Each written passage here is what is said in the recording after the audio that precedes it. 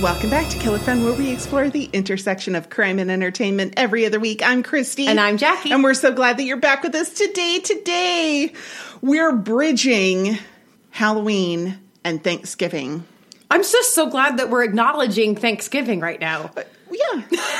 Since I have 2 Christmas trees up in my house, they're not decorated. Well, because I was just thinking about how we tend to skip over. I was like, we don't have a November. We have December 1st through 61st. You know, like, it just goes all the way through. But this movie is the first, like, Halloween Thanksgiving kind of thing I've ever seen. Like a fun combo, yeah. Yeah. Yeah.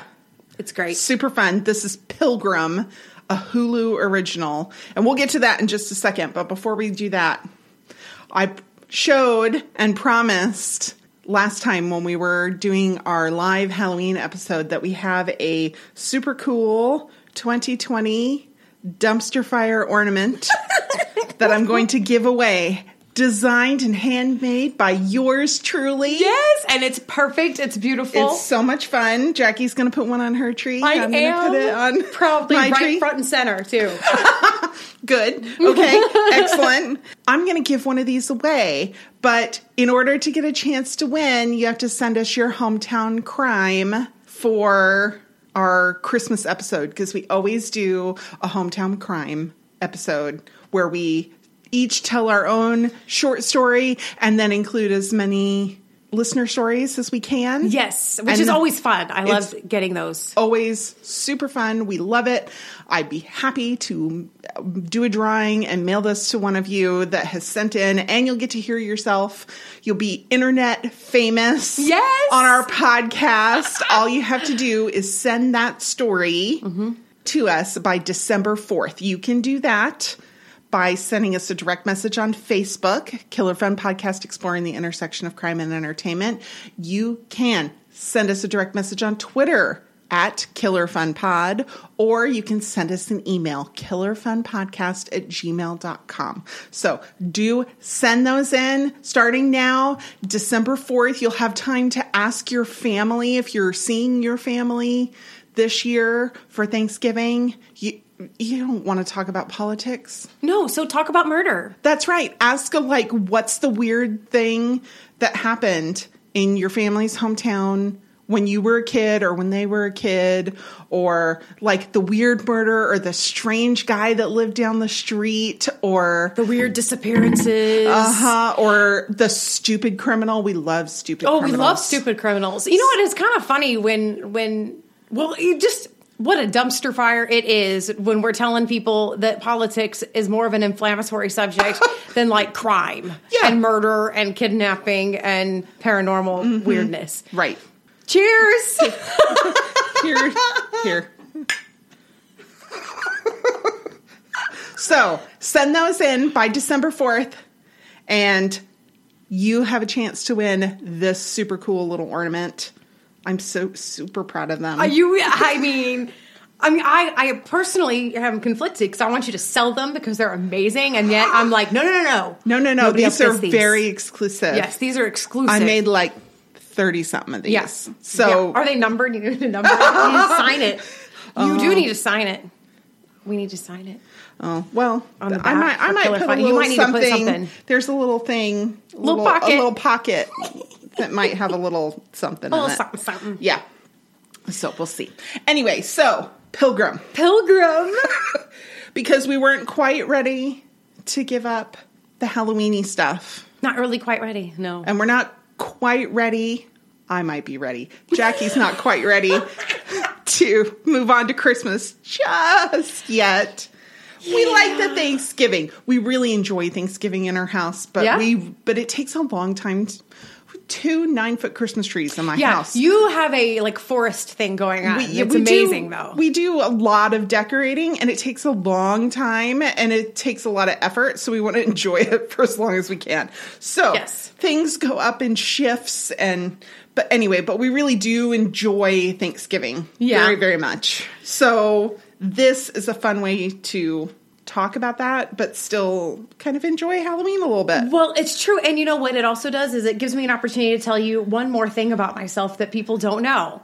Is that, okay, we all know I'm afraid of spiders. We've established that. Mm-hmm. And I have one other quirk I'm not even going to talk about right now. However, I am also kind of really afraid of pilgrims. And Puritans.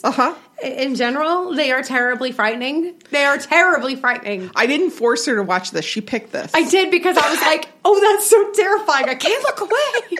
I have to see it. You know, and so I was like, I've just got to, but I'm like, first of all, I feel a little validated because finally, I mean, spiders have been the mascot of Halloween forever. So I feel like people, even if they're not afraid of spiders, they understand that they're scary. That's why they're the mascot for Halloween. So you feel a little vindication, like there's a reason to be afraid. I also get bit all the time, which is an aside. You do. I actually get bit a lot, and I actually wonder, chicken or the egg, which came first. Like, was I arachnophobic because I was arachnophobic, and then I somehow, like, through synchronicity of the universe, got bit all the time? Or do I just kind of attract spiders the way some people attract mosquitoes, and that made me afraid? I don't know. But pilgrims, I've never had a run-in. There's no run-in with pilgrims. I don't understand where this came from. They are freaking scary. Okay, well, we'll talk more about that in a little bit. Oh, no. But this movie was super fun. Okay, yes. It was. And, I'm watching it, and my family is coming up to me and like, what you watching? I'm like, a terrible movie. But, it's one of those, like, I didn't really enjoy the watching of it, but the kind of the thinking about it afterwards. Yeah, like when I appreciated it more. Yeah. Yeah. I did feel like it was a little bit of two movies in one. They made a shift, and it was subtle enough that by the time the shift was finished, I sort of wished it had just been like that from the very beginning. Or they had just continued on with the original. Right. But because it turned into a slasher. It turned into a really funny slasher. Like a psychological sort of thriller to this kind of campy, funny slasher. Yes, where like they really capitalized on the funny, the campy. Yeah. And so I kind of thought, man, if it had been like that from the very beginning, I'd have enjoyed it more. I think I would have enjoyed it even more. But I give it credit for like doing the twist. Instead of just a plot twist, they did kind of a genre twist on you. Right. It was kind of like, okay, that's fun. Yeah, this is from the Hulu original series called Into the Dark. They were doing a horror type movie every month that had to do with the holiday in that month. And I guess Pilgrim was the first of them to really capitalize on the specific holiday. So Thanksgiving, it's very Thanksgiving themed. Oh, it's like extremely. Like super It's not at all Halloween themed. Actually, No. that's kind of what it is about The Bridge. It's a Thanksgiving movie. It happens to be kind of a horror flick, which is which is the Halloween sort of, right. nod. And Hulu released it on November 1st of 2019. So they knew that this was, if you're not quite done with Halloween, here's this weird, creepy Thanksgiving movie. And Yeah. All right, so we have lovely Rain Edwards, whose daughter Cody, she's really like the principal in the movie. She really is. Yeah. She's done lots of TV, the MacGyver reboot. She was on The Bold and the Beautiful for 3 years. Kerr Smith is Shane, her father. And I was like, this guy looks so familiar. Oh, yeah. He's Jack McPhee from Dawson's Creek.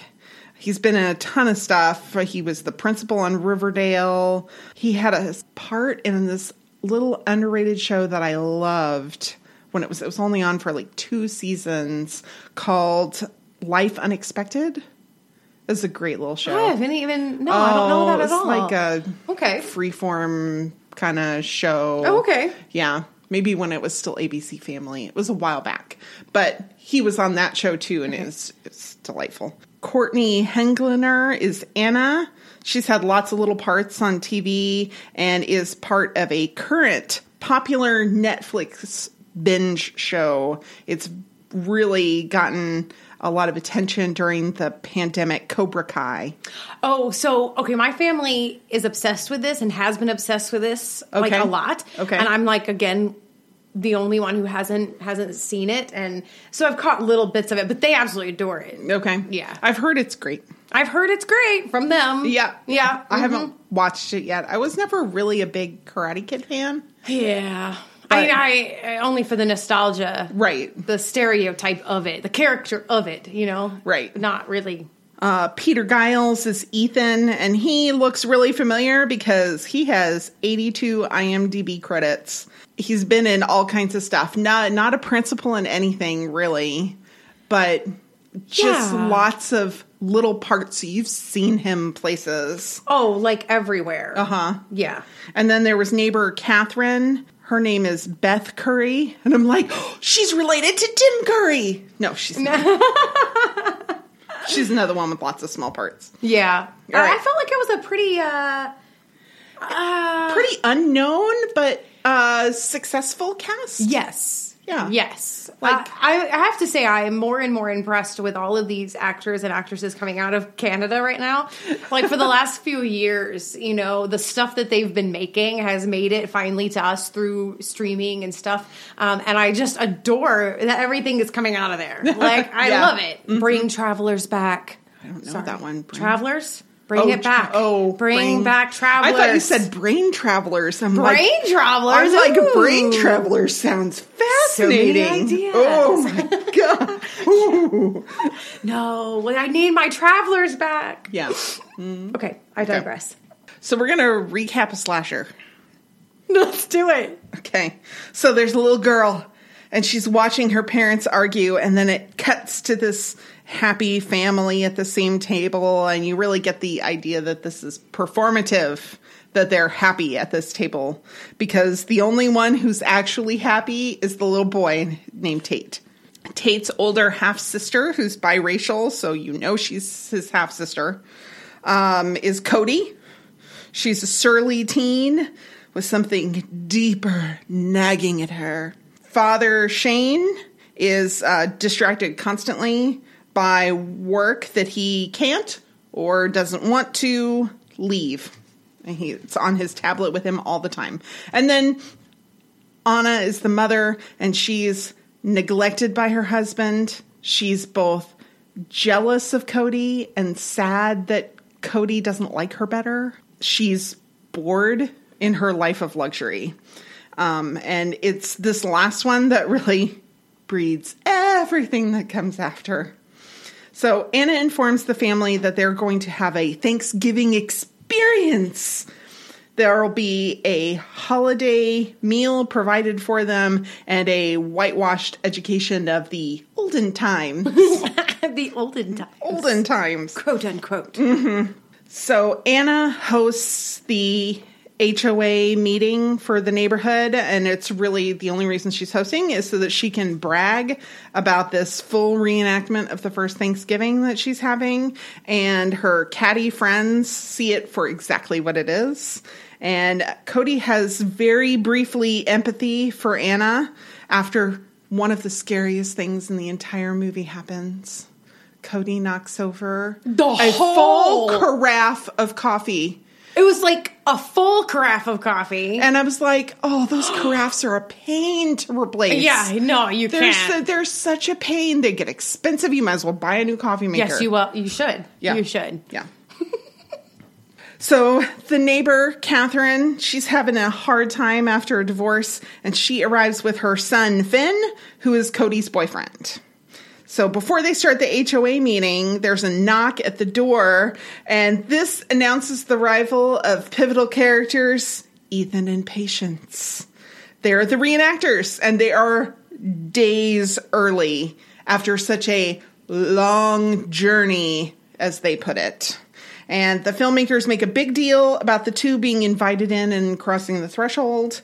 And then we get a creepy title card, and I'm like, wait. This is based on a mostly true story? I know. What? I know. I was like, whoa. Yeah, we'll get there. Yeah. Only Anna's excited to see them. And Anna tells Catherine that Pilgrim Patience is going to be staying with Catherine to help out. And nobody's excited about this except for Anna. So we have a bunch of scenes where Ethan's creepy and has foreboding music and unusual mannerisms, and there's weird camera work, and all that's followed by some kind of punchline. Usually. Like, it happens several times. Yes. Yeah.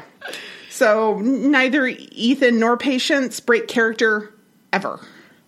Patience reveals that her true nature in Catherine's house, and everything just gets really weird from there. There's a rapidly erected hut in the backyard, an altercation with a crow, a massive amount of additional reenactors who are named only with their occupations that suddenly show up. And Anna finally admits that Cody's right in her assertion that the Pilgrims are hell creepy. Yeah, They're really weird. Super weird. And then it gets very bloody very, very quickly with very little explanation or real goal. I mean, yeah. There's kind of a little goal. There's sort of, but it doesn't explain. But we'll get there. There are many deaths that are both gross and comical, just as slasher movies ought to be. Absolutely. And that's it. That's it. Yeah. That's it. So, it's just not the type of movie I typically like. Yeah, I would say that's probably true. Yeah. Yeah. But I can appreciate it for what it was. I mean, I think, all right, this is my assessment. I think that the two movies that I saw that was smashed into one with that shift in the middle that I talked about, I think they meant it to be the second movie the whole time.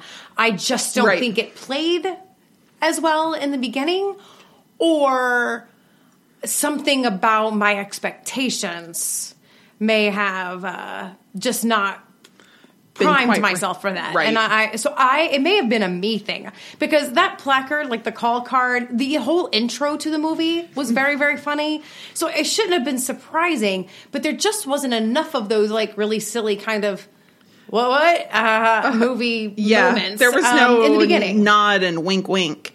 Right. Yeah.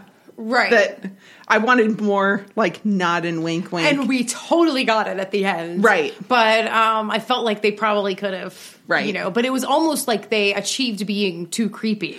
That's in fair. The beginning. That's super fair.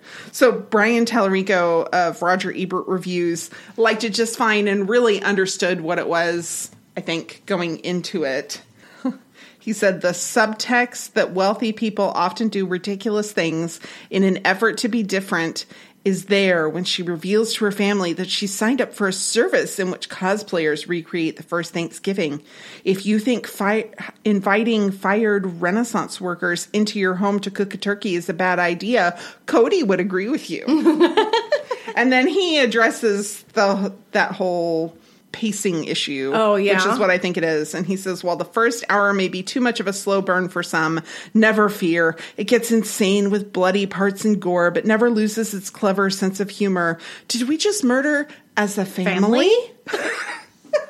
Which I appreciated, because as they're doing it, I was like, oh, the family that kills together. Right, yeah. Well, and they have this great little bit of like campy filmmaking where they all raise their hands up with their found weapons. And I love it because Anna has like a spoon. Yeah. But then the spoon comes back for revenge. Yeah. She was like, whatever, I will kill people with a spoon. That's and right. She did. Yes. I was happy. Yes. And it was like, I wanted more of that. I wanted more of that in the beginning. Yes, I agree. But I think that the premise didn't allow for it a whole lot. Right. Yeah. I think, when you deal with a subject that hits a little too close to home, it is really hard to make that feel campy. Dark comedy is extremely difficult. And so I think that's where they probably fell maybe a little short, is that they didn't manufacture a bit of the dark comedy so that we could laugh over what was actually something we've all kind of experienced, and it feels a little too on the nose for our own lives. Right. Well, and it couldn't quite decide what it was. Yeah. Is it a dark comedy? Is it a psychological thriller? Yeah. Is it a slasher? Exactly. And it was like... And it was all three, but it wasn't any one of them extremely well. Right. Everything kind of got, instead of Yeah. being fused, they all Right. kind of lost a little bit of it. Right. Yeah. I would love for these guys to go back and try it again. You know what I mean? Do it again. Just do it again. Like, Do it again. Same actors, same everybody. Just do it again. So Decider.com does a stream it or skip it, Oh. which I think is super fun. John Serba had his take on it. When Pilgrim isn't being funny, it's being serious, which is just one way of saying it's tonally inconsistent. There you go. Fair. It's a wild critique of many things: Thanksgiving traditions, upper middle class suburban life, our obsession with technology, fundamentalism, and overenthusiastic cosplayers, maybe. You can't say it's unambitious. Fair. And their recommendation is stream it. Oh, hey, see all Yeah. of that, and you still say stream it? I mean, that's pretty awesome. Right. That tells you how good it is, actually. I mean, if you just need like an hour and a half worth of, like, I just appreciated kinda- that as well. Yeah, that it wasn't overly long. Yeah. Yeah. I appreciated that. It was not a movie that needed to be overly long. The story didn't have to be that complicated. No. For you to, like, get it. Yeah. Yeah. All right. Well, we're going to take a quick break and come back with Is It True?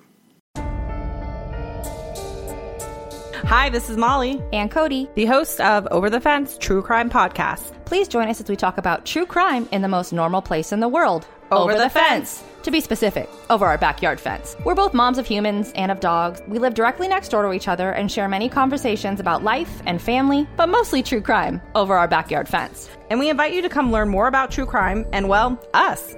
We give a lot of attention to California true crime, but have ventured throughout the U.S. and even across the pond and plan to continue our world domination in the near future. Listen to us wherever you listen to your podcasts, or give us a follow on Instagram at overthefence_podcast. So grab a drink and talk with us. Over the Fence. Thanks for sticking with us through that quick break. Is it true? So this is based on something true? Wait, what? Well, so I really laughed at the phrase they used because they said based on a mostly true story. And I thought, oh, that's interesting because usually things are mostly based on a story. True, yeah. See, that was the first campy thing. It was really funny. Uh-huh. Yes, and it was really funny. And Yes. they showed this picture. Okay, so that picture was of co-writer of the script, Noah Feinberg. And when he was a little kid, his mom had a reenactor troupe come to their school Okay. as part of the PTA. And when this guy showed up to do it, he stayed with them and never broke character. See, that's just creepy, man. Super creepy. So this is what his imagination was, that this is how it was going to go down? Right, yes. And this was like, this is not a good idea. Like, You're you think? Oh. It's not a good idea. But, I mean, obviously his family didn't get slashed to death because they're all still alive. There's a part of it that doesn't sound so bad. Fair. It doesn't sound terrible. Okay, so like you could go to Big Bend and you can actually go there and they'll do the same thing. Like you go and you sign up for it and you're part of like many people who are there in the cabins, and then you come together and they put on a whole thing. Yeah. And there's something that's actually kind of appealing about maybe having the history come alive, especially if they actually bring the true history and do something. Not the whitewashed history? Yeah, like maybe if they do present something that would have been of interest. Like there is something that's slightly interesting about that, except for the little Puritans thing. Yeah. And that's scary. We'll get there. So, but I'm going to post a video of Noah Feinberg talking about his experience. There's like a 2-3 minute video of him telling. It's adorable. He's Okay, I so can't wait to see cute, that. and it's a little funny. And so I'll post that on our social media. And again, you can find us on Facebook, Killer Fun Podcast, exploring the intersection of crime and entertainment. You can find us on Twitter at Killer Fun Pod, or you can send me an email, killerfunpodcast@gmail.com. When you send us your hometown crime. If you need a link to that cute little video, let me know and I'll send it to you. So, did the Pilgrims invent Thanksgiving? We're going to go there, huh? Oh, we're going to go there? We're going to go there. We're going to go there? All right. VOAnews.com, Victor Morales wrote an article in 2015. And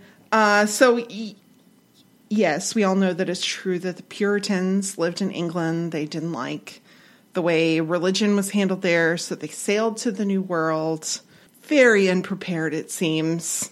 Yes, and let's just interject there that people tend to think they sailed to the New World for more religious freedom. No. And that's not totally untrue because they wanted more freedom to be themselves, but their problem was that they wanted to be stricter and more governmentally, enforced. Right. So it's kind of a misnomer. Right. They sailed here for religious freedom so that they could have the freedom to oppress their religion on others. Right, yes. Yes, they wanted a more restrictive religion. They did. So yes. it's kind of a misnomer. Right. People forget that. We always say, oh, they came for religious freedom. Yeah. Ish. Yeah. I mean... Yes, they did, but it's one of those you're not wrong situations, but right. that's not the whole... Right, it's more nuanced than that. Yes. Yeah. So those people, they came very unprepared, and half of them froze or starved to death the first winter. Which is pretty awful. Yep, and the native tribes who lived here, the Native Americans, the First Nations people, taught them how to build homes so that they would withstand the elements, how to farm, things they didn't know how to do and did not come prepared to do. Which seems like the kind of thing you might want to do if you're going to move to another continent. You might want to have like some sort of provisions, but whatever. But they were relying on God to provide. And half of them died for it. And they did. They just used somebody else's provisions and preparation and all of that kind of stuff. And then were they grateful? As Ethan would say? Were they grateful? I'm just kidding. I could go down a way big rabbit hole. Well, they sort of were. Yeah. So the very first celebration was very secular. Was not religious. It's always presented as some sort of religious situation. They were giving thanks to God. No, it was just like a 3-day feast where they ate and played games and never did it again. They did it once. Yeah. And they actually did have a Thanksgiving eventually, but it was a very somber event to be grateful for the end of a drought. It wasn't a big feast. It was like them sitting around and praying. And in fact, them using a holiday like that and having a big celebration like that would have been absolutely unthinkable. Right. It's their stoicism actually would have been very as opposed to this sort of indulgence, really. Right. In a way, especially with the way that we kind of characterize it now. Right, exactly. They were not eat, drink, and be merry kind of people. Puritans. No. And they would have rejected a man-made holiday that gave thanks to God. They celebrated the Sabbath period. Like, they'd fine you for celebrating Christmas. I mean, it's ridiculous. But whatever. So John Kemp, who's a colonial training specialist at Plymouth Plantation in Plymouth, Massachusetts, said when they kind of came up with the idea of having a Thanksgiving holiday, it was the late 1800s, and they had to choose somebody to kind of be the poster children for Thanksgiving. So it's not that it was really... A tradition. It was something that they were adding in to give people a reason to be happy.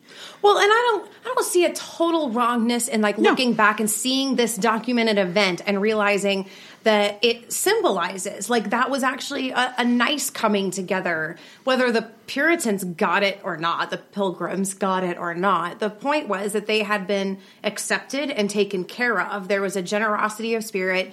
There was a gratefulness there. It did have a good symbol. And so, But as things go, we tend to then have a lot of transference on what that story really is. Well, yes, and the Puritans were chosen because they wanted a righteous sort of American way people to represent this. So maybe who they should have used was the people from Jamestown, because they were the actual first colonizers of the what we now know as the United States.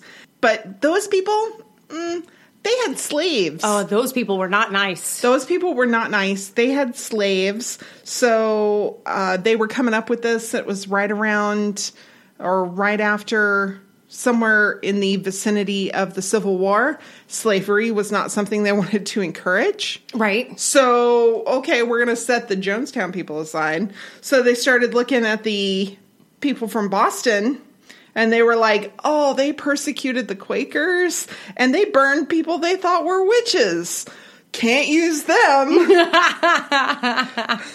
So the Puritans kind of had this, they hadn't done those things, and they'd done plenty of other things, but they hadn't done those things. In my mind, I kind of think of the people from Salem and all those areas, the Puritan. There was a Puritan spirit in both of those areas. They were different people, but it was kind of like a sect situation. Right. They're all daggum Puritans.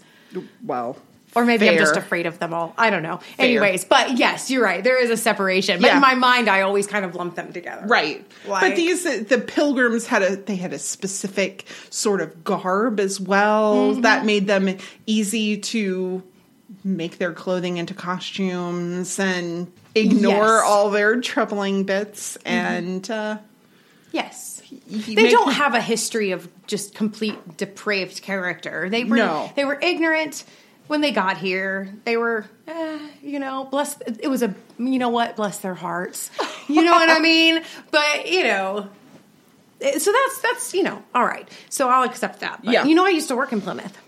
Really? Yeah, because when we lived in Weymouth, which is right underneath Boston in the South Shore, my office was in Plymouth. And so I would drive down there, and there's only like really kind of two streets, really. I mean, like in the main area, and so you can go down like to where the street is where you can actually see Plymouth Rock, right? Oh. And then there's like an upper street right there where my office was. And so it was nice. It was a nice little tourist town that wasn't completely overrun, believe it or not, but it was just well managed, and it's a cute place. If you ever get a chance to go, it's actually a delightful little place to go.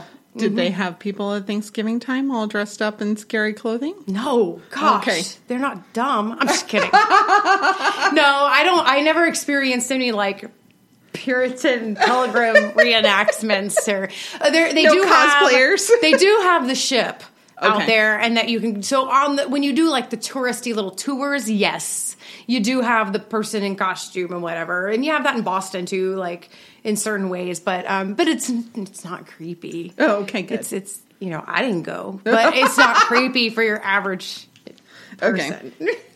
So Ethan takes Tate out to pick berries in the middle of a neighborhood somewhere, which I'm like, okay, just suspend your disbelief.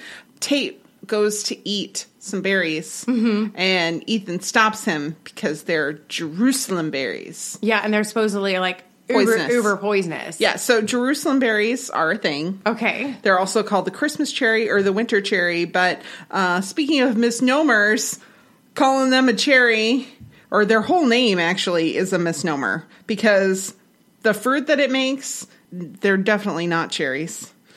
The plant doesn't come from Jerusalem. It's from South America.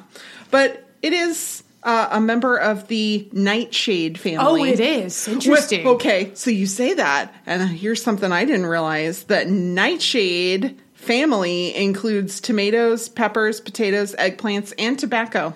Really? Yeah. Well, interesting. Yeah, so it's not all deadly nightshade. We hear deadly nightshade. Deadly nightshade. Well, these cherries were deadly. Yeah.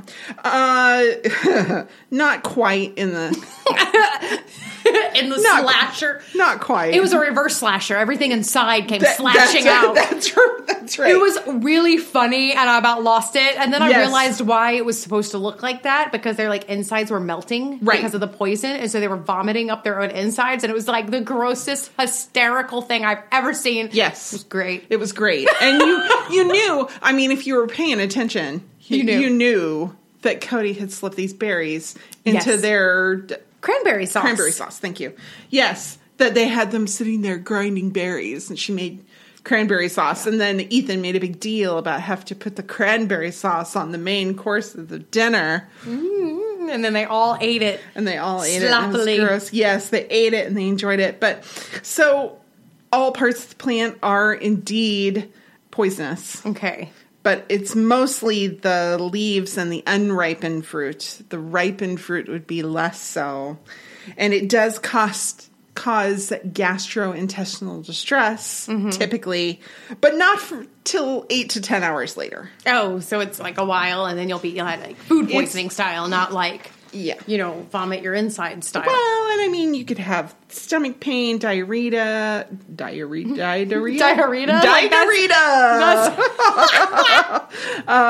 Fever, hallucinations. You might have some loss of sensation, vision changes, a whole litany of things. But most people get better in 1 to 3 days, depending on how much they ate. And hospitalization must be necessary, but death is uncommon. No. And it's certainly not going to melt your insides. And have you vomit them up everywhere? Within 20 minutes. Yeah, I mean, it was I wish that was true, because it was like really, savage. It was really savage, but very fun. Is gratitude a prescribed biblical teaching? Ooh. Open up that wormhole. Just a little bit. So bloggersforthekingdom.com points out that gratefulness in the Bible is almost exclusively to be directed at God, not at your fellow man. That you're supposed to express your gratitude for the things you have from the Lord, and not so much for the people around you. Now, you could extrapolate that, yes. You should treat others well and be gratitude. But be gratitude. Be gratitude. Be thankful. Just be gratitude. Be gratitude. Be gratitudes. No.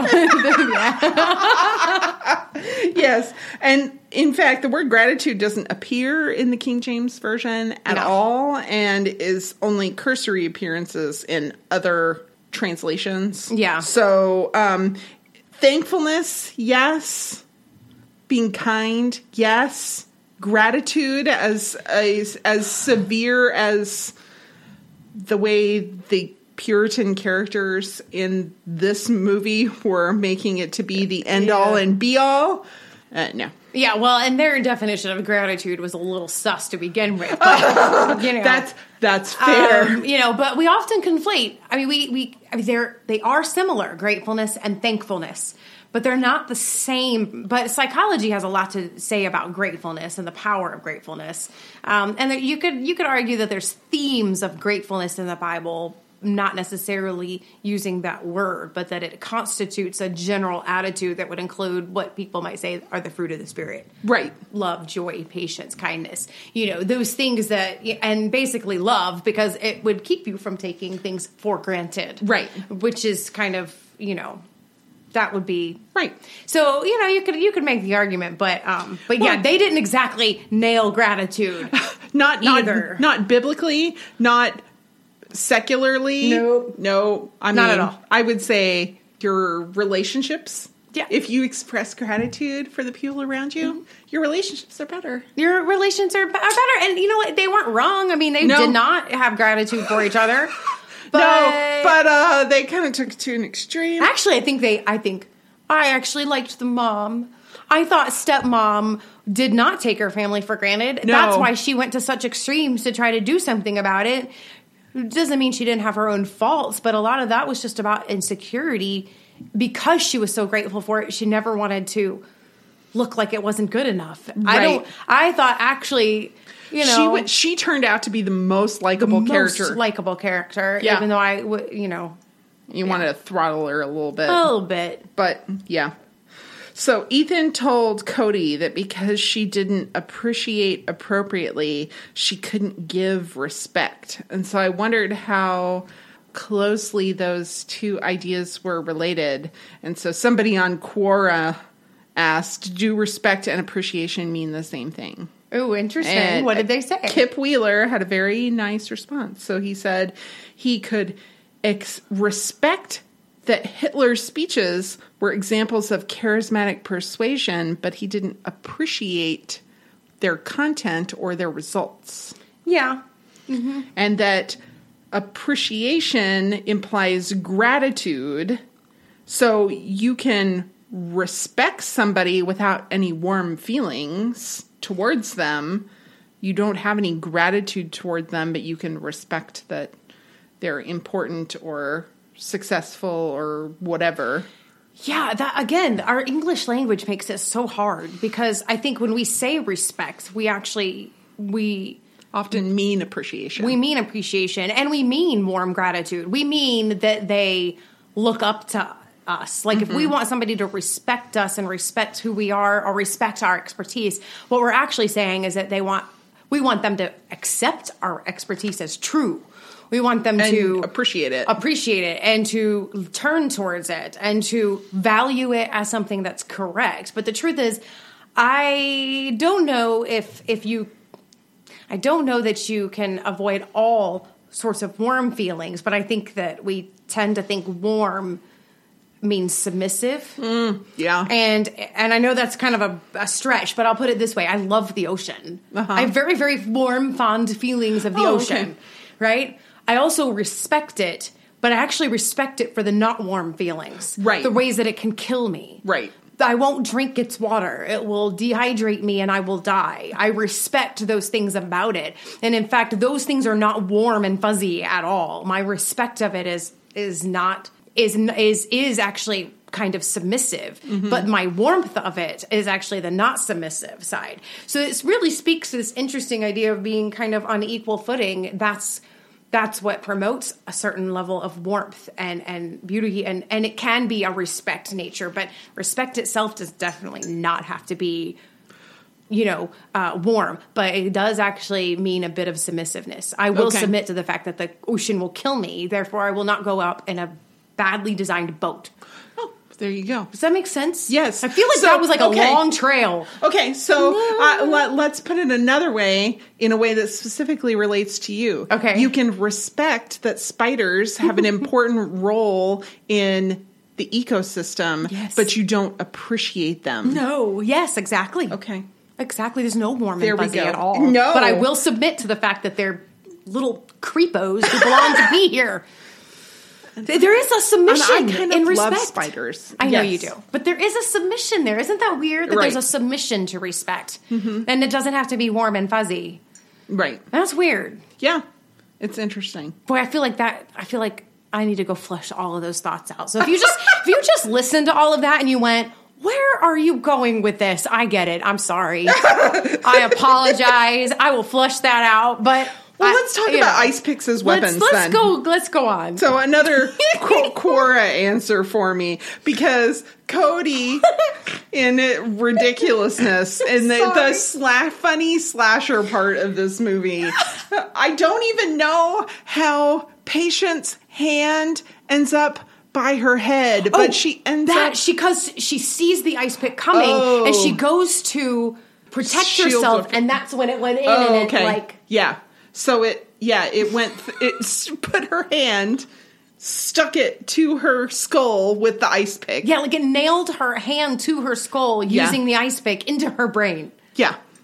Okay, so an ice pick is, I was like, how much force do you really need to get through a skull with an ice pick? Because it seems like you'd need more force than that. No, actually, it's a very effective at puncturing things like cowhide, or like in a motorcycle jacket, or a cranium or a sternum, because it's so pointy and cheap but still strong, and puncture wounds don't bleed very easily. But I think the reason she didn't like die and wasn't hurt very much was because her hand was in the way. And so it didn't go really very deep. It had to, Right. yeah. It had like a little bit, but she got it right in there. And Yeah. Yeah, I don't Yeah, it think was most people would be so savage to be like, excuse me, let me pull an ice pick out of my brain and go, I'm fine. Yeah. Well, we'll get there. But it was funny. And you know what? She was the scariest character in the whole daggum film. She really was. And I was like, boy, she nailed that. Well, I'm because like, she didn't have any funny lines. None. She was scary Until the that moment. whole time. When she pulled the ice pick out of her head and was like, I'm fine. And I was like, ha! Yeah. That was the only funny line that she had in the whole thing. Yeah. But yes. boy, she nailed it. She did nail it. I like and she her. nailed being scary. She did. And then, all right, psychology break. Okay, so who knows why deranged people do the things they do as a group? I'm sure it's a case-by-case basis. And all of these people, assuming they're people who show up, have probably various reasons for their homicidal tendencies. So we're going to set that aside. Okay. We're going to talk about you a little bit. Okay. And my fear of Puritans. Well, okay. Why are you? What are you afraid of? Is it the outfits? Is it the? It does not help. Okay. So what about like? Is it just that they are religious and want to push that on other people? Or? It's something about their stoicism. Okay. And something about, yes, the immense amount of judgment that they feel so righteous in having. Okay.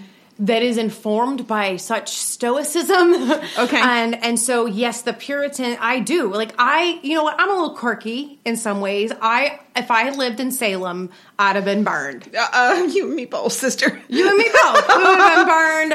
I mean, and so maybe it has to do with my oppositional personality or beliefs, but I have had this fear since I was a young person. Okay. So this isn't like something I grew into as I became more solid in my beliefs. It's something I had even when I was just a really quite good kid, like a good obedient kid, was terrified. Something about their like God complex is just terrifying to me. Okay. Could it possibly be that they were hypocritical? Well, that doesn't help. Yeah, because I mean, they're just, yes, because they have such judgment, but they claim such things, and they're like half dead. I don't know.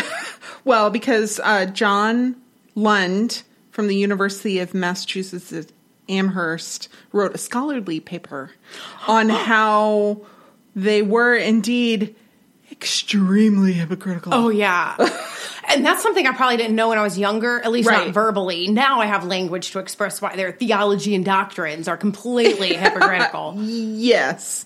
So they put themselves up as the embodiment of God's word, and they were seen in England, Elizabethan England, and during the Stuart monarchies as hypocrites and tricksters and consummate liars. Yes. That's why they left. Sociopaths. That's why they had to leave England, because they had this terrible reputation. And like you said, they didn't want to go. They went for religious freedom, but it wasn't. There's the hypocrisy. Yeah. The freedom they claimed was to be persecution. Right. Because they weren't allowed to persecute others. Right. And then they were these things. This reputation was earned. Earned. Yes. Earned. Ugh. Yeah. So scary. Okay. There's a fear of churches. It's called ecclesiophobia. Okay. It's a specific phobia. And it can be an actual phobia. So phobias have to impact your life. Correct. They have to you can have a fear of something without it being a phobia because you never encounter it and it doesn't limit your life in any way. Right. So ecclesiophobia can cause people to miss things like weddings, funerals, other religious events that would bring a family together. Mm-hmm. And there's two types. there's fear of the building itself, and there's fear of what the church represents. The building, so when you have the old Gothic cathedrals, they really bring out this Victorian era horror that can be frightening for people. Little tiny chapels can feel very claustrophobic. That's the one. The Puritan little chapels that they would build. Mm-hmm. Yeah. So poorly designed and just, there's no way out. Right. And yet I do have an affinity for certain types of small chapels that are quaint and sweet. Mm-hmm. But that was like me trying to overcome it. Like I would overcome it by saying, look how sweet it is. It's such a cute little chapel. Look how cozy. No, that's scary. Okay. That's fair. Like all those pictures tagged on like Buc-ee's. Oh. They have these beautiful photographs of like fields with this church in the middle. And I'm like, that is the most horrific photo ever. Because it's just a scary little church like out in the middle of nowhere. Village of the Damned kind of problems. Well, and even modern churches can feel very overwhelming and disorienting for people. Yeah. So, and often churches have fairly graphic imagery in them sometimes. Jesus on the cross and blood and death, and that can be very frightening for people. Yes. So the other type is actually like fear of what the church represents. Mm-hmm. So you might have a legitimately plausible fear because there are true stories of pedophile priests. Organized religion has typically persecuted the homosexual, transgender communities and done now debunked. I appreciate that in this article. Debunked conversion therapies. They don't work. This is from Very Well Mind. And I appreciate Laura Frischter for including that it's conversion therapy is debunked. Does not work. It is also against the law. Yeah, you cannot pray the gay away. Right. Yeah. And that's not what they were doing, by the way. So that's part of why it's debunked. Right. And so there's a lot of good articles on that. So if you're worried about that, the point is that the conversion therapy was not praying it away. Right. No, it was horrific torture of all sorts. Right. And anyway. Yep. And if you're comfortable in your own church and afraid of other religions or other churches, then you might be having xenophobia and not ecclesiophobia, which is xenophobia is really a fear of strangers, but it extends to religion in a lot of ways. All right, real life. Anna summoned the reenactors to the home, and but it really might have been Cody in the realm of this movie who invited the evil in. Because she got the larger half of a wishbone with her little brother Tate. Yes. And she wished that the whole thing would backfire in her stupid face. Yes. So, why do we do wishbones? Okay, so from How Stuff Works talks about it. It's actually really, really old. Okay. That 700 BC... the Etruscans understood birds to be oracles and that they told the future. Which is why in movies, when you see witches, they like cut open a bird and read the entrails and stuff. Yeah. Okay. Yeah, and it's weird and gross. And that's where this comes from. So when the Etruscans would kill a bird, usually a chicken, they would leave the wishbone out in the sun to dry out so that they could get some of that power that birds could tell the future, like it was a little divining rod, and they would hold it and pet it and make wishes on it, which is how it came to be called the wishbone. Okay, because they'd hold it and they'd wish on it and they'd hope to see the future. Okay. I mean, we know different things now. They didn't know things then. Now we know some things. So the Romans kind of picked up on this, and chickens were really scarce. They weren't super plentiful. So when people wanted to have the wishbone to be able to make wishes on, there wasn't enough to go around. So they'd dry it out and they'd break the wishbone so that everybody could have a little piece. Okay. Okay. So then the British picked it up from the Romans.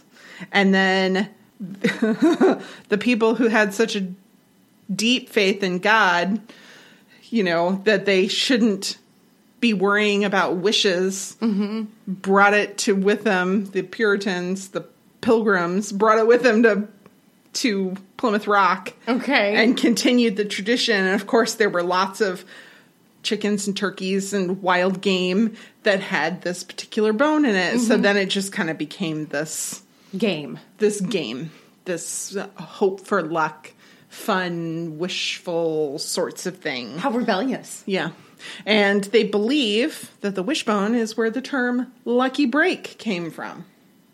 Oh, you get the lucky break. You get the lucky break. Yeah. That is interesting. Yeah. Okay. Yeah.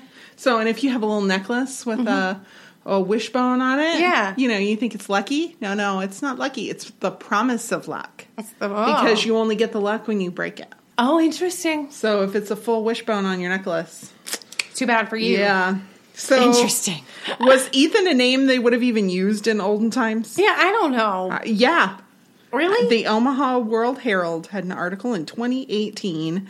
Cleveland Evans did a little research, and he found that it was a fairly obscure biblical name that Puritans adopted and used. So it would have been a name they used. But Puritans were terrible at naming their children. I think they hated their kids. As Ethan and Patience go, those are the normal names that Puritans use. So would you like to hear some of the weird ones? Yes, please. So the really strange ones. Okay. I picked a few from this list from Slate by Joseph Norwood. If Christ had not died for thee, thou hast been damned. That was a child's name. And he went on to become an economist. And, funnily enough, he decided to go by the name Nicholas. Yeah. Because Christ had not died. If Christ had not died for thee, thou hast been damned. Doesn't quite roll off the tongue. It's not very welcoming either. No. Job raked out of the ashes. Wrestling, which is a little weird, but kind of as far as the other names on this list go, all right. Fly fornication? What? I don't know. I have no answers. Name them unplanned. Name them whoops. What the heck? Joy and sorrow was a name commonly used for difficult births. Like together? Yes, like joy in sorrow. That's how all these names are. When they're hyphenated. I mean, joy, all right, that's pretty common. Which is probably... Sorrow, not so much. Joy in sorrow. But joy in sorrow, that's kind of weird. Mm-hmm. Remember, which I don't hate. I don't hate. Die well. Then there's mean names. Oh, no. So those were just the weird ones. These are the mean ones. Oh, they were mean. Oh, God. Humiliation. Ah! Humiliation Hind had 2 sons in the 1620s, and he named them both Humiliation. What? What an idiot. Sorry. I know we shouldn't judge these people from a different culture and time, but I judge you for naming your child Humiliation when you yourself was named... No, it's good. No merit. Yeah, awful. Helpless. Forsaken. Lament. That's horrible. Those are awful names. Then we have some kind of unusually pleasant ones. Silence. Okay, that's interesting. I mean, the silence, there's some, that's actually a famous name. Uh-huh. Well, yeah, a famous, pseudonym, I suppose. Right. Interesting. Yeah. Credence, which is fine. Yeah. Yeah. Ashes. It's not, actually, it's not Asher. bad. I like Asher. Yeah, so it's kind of similar to that. Placidia. It's weird. I don't like it, but it's like placebo, or and placid, also, like calm. I kind of thought of placenta. Oh, yeah. Okay. So I don't know. I don't know about that one. And then we have some sweet ones. Liberty. Oh. Tenacious. Nice. I'm okay Tenacious with them. D. I'm just kidding. Felicity came out of this Felicity. area. And Hope. Yeah, Hope. Verity. Verity? Verity. Oh, Verity. Okay. Yeah. Yeah. Truth. I was like, okay, those are all right. Those aren't so bad. Those are all right. Those aren't awful. I kind of been alluding to this. So I don't know who these pilgrims were. I don't know if they were off their rocker reenactors or otherworldly. And I really think that the movie wants you to think it's the latter. That they're otherworldly in some way, because they made the big deal about the pilgrims being invited into the house and stepping over the threshold. Yes, they did. And then Ethan had this whole thing with the crow where he's trying to teach Tate a lesson, and he looks up at the sky and is talking to some unseen force. Yes. You assume it's God because he Yeah. keeps talking about the Bible. But yeah. So I was like, what could they be? What could they be then? Because I didn't quite get there. Yeah. Okay. So, but I don't know what they're supposed to be. Yeah, I totally thought they were just a cult. Oh no. See, I totally got the idea that they're somehow like I felt like this was otherworldly, but then they died like people. Yeah, I kind of felt like there was like a home invasion, like Criminal Minds style. Oh. Yeah. Okay.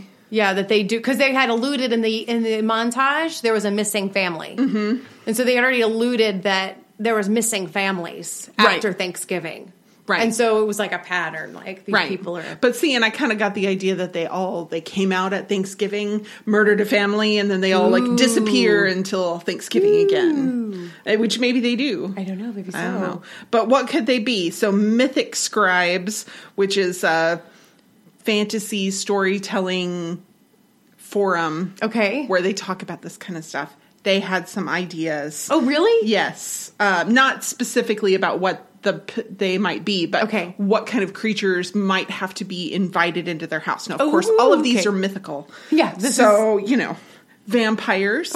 Which was the first thing that came to mind. So, ghosts, witches, and demons sometimes are required to be invited into the home, and demons specifically are understood by Catholicism to have to be invited into the home. Okay. Yeah. Into the home, but not into the person, I guess, because they believe in demon possession. Right. So they have to ask to come into your house, but not to come into your body. I think so. So if you're in your home and don't give them permission to come in, you should be safe. Seems like you would end up having a lot of agoraphobic Catholics, but I feel like I guess it's not really all that common anymore. Anyway, so fae, which are like fairies, like kind of nefarious fairies. Nefarious fairies. They're not like Tinkerbell. No. Fairies, like as in Labyrinth, they bite you. Yes, exactly. They're like giant mosquitoes. All right, last thing. Puritans. Not fun at parties. No. They banned all kinds of stuff when they came to the New World. So they outlawed gaming, and like they went to the point where they said, you have until this date to get rid of your cards and dice because that's gambling. How dare you?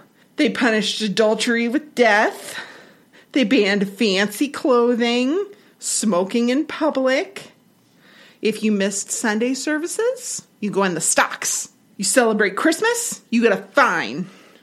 The only holidays that they celebrated were Election Day. Hold on. What? I'm going to have a moment. Holy crap. As the people who are anxiously awaiting election results, we don't yet know. In the United States. There is like a colliding of problems and issues in my mind right now. Yeah, well, separation of church and state. And poor Jackie, she's a mess right now. This is where it all started. Yes, of course it is. Election Day. Election Day was one of the only man-made, to their perception, days that they would celebrate. doesn't that tell you something? It's so true. Ain't that a thing? Whew. Yep. They might celebrate commencement days where you graduate from schooling. Okay. And training day, which involved military exercises. It all makes so much sense when you wrap it all up that these are the things that they valued and the only things they celebrated. You remember that scene in Hackers where it was all stupidly animated, where all the puzzle pieces kind of came together? That's what's happening in my brain right now. There are so many, because I don't study Puritans a whole lot because I'm afraid of them. Well, so I never really quite knew this part of it. I stuck with the philosophical sides, you know, like the right and wow, yeah. And, this article is talking about all this stuff is from the New England Historical Society. And they have a quote from H.L. Mencken. You'll appreciate this. Puritanism is the haunting fear that someone, somewhere, may be happy.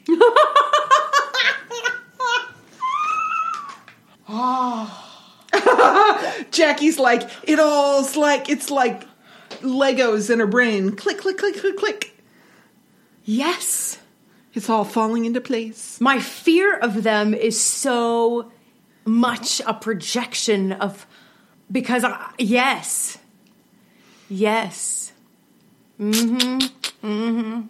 Good thing they're not walking around the streets anymore. Well, so I'm telling you what, if I saw one, he wouldn't be walking long. I'd get a spoon. She can get a spoon. And I'll get the bail money. They're never going to let me out. Oh. All right. Okay. So don't forget to send in your hometown crime stories so that you can win your super, super cool Christmas ornament. And next time we are going to take a little more lighthearted view of Thanksgiving. But still crimey. Little crimey. Yeah. Tower Heist with Ben Stiller, Casey Affleck, and Eddie Murphy. Sounds like a blast. A little bit of fun. So thanks for listening. We know you make a choice when you listen to us. We don't just come on the radio, and we so appreciate that you make the choice to listen to us. It's an honor. Yes, honestly. It is. Thank you. So honor us further by telling your friends. Yes, please share. It's way more fun when you listen to a friend.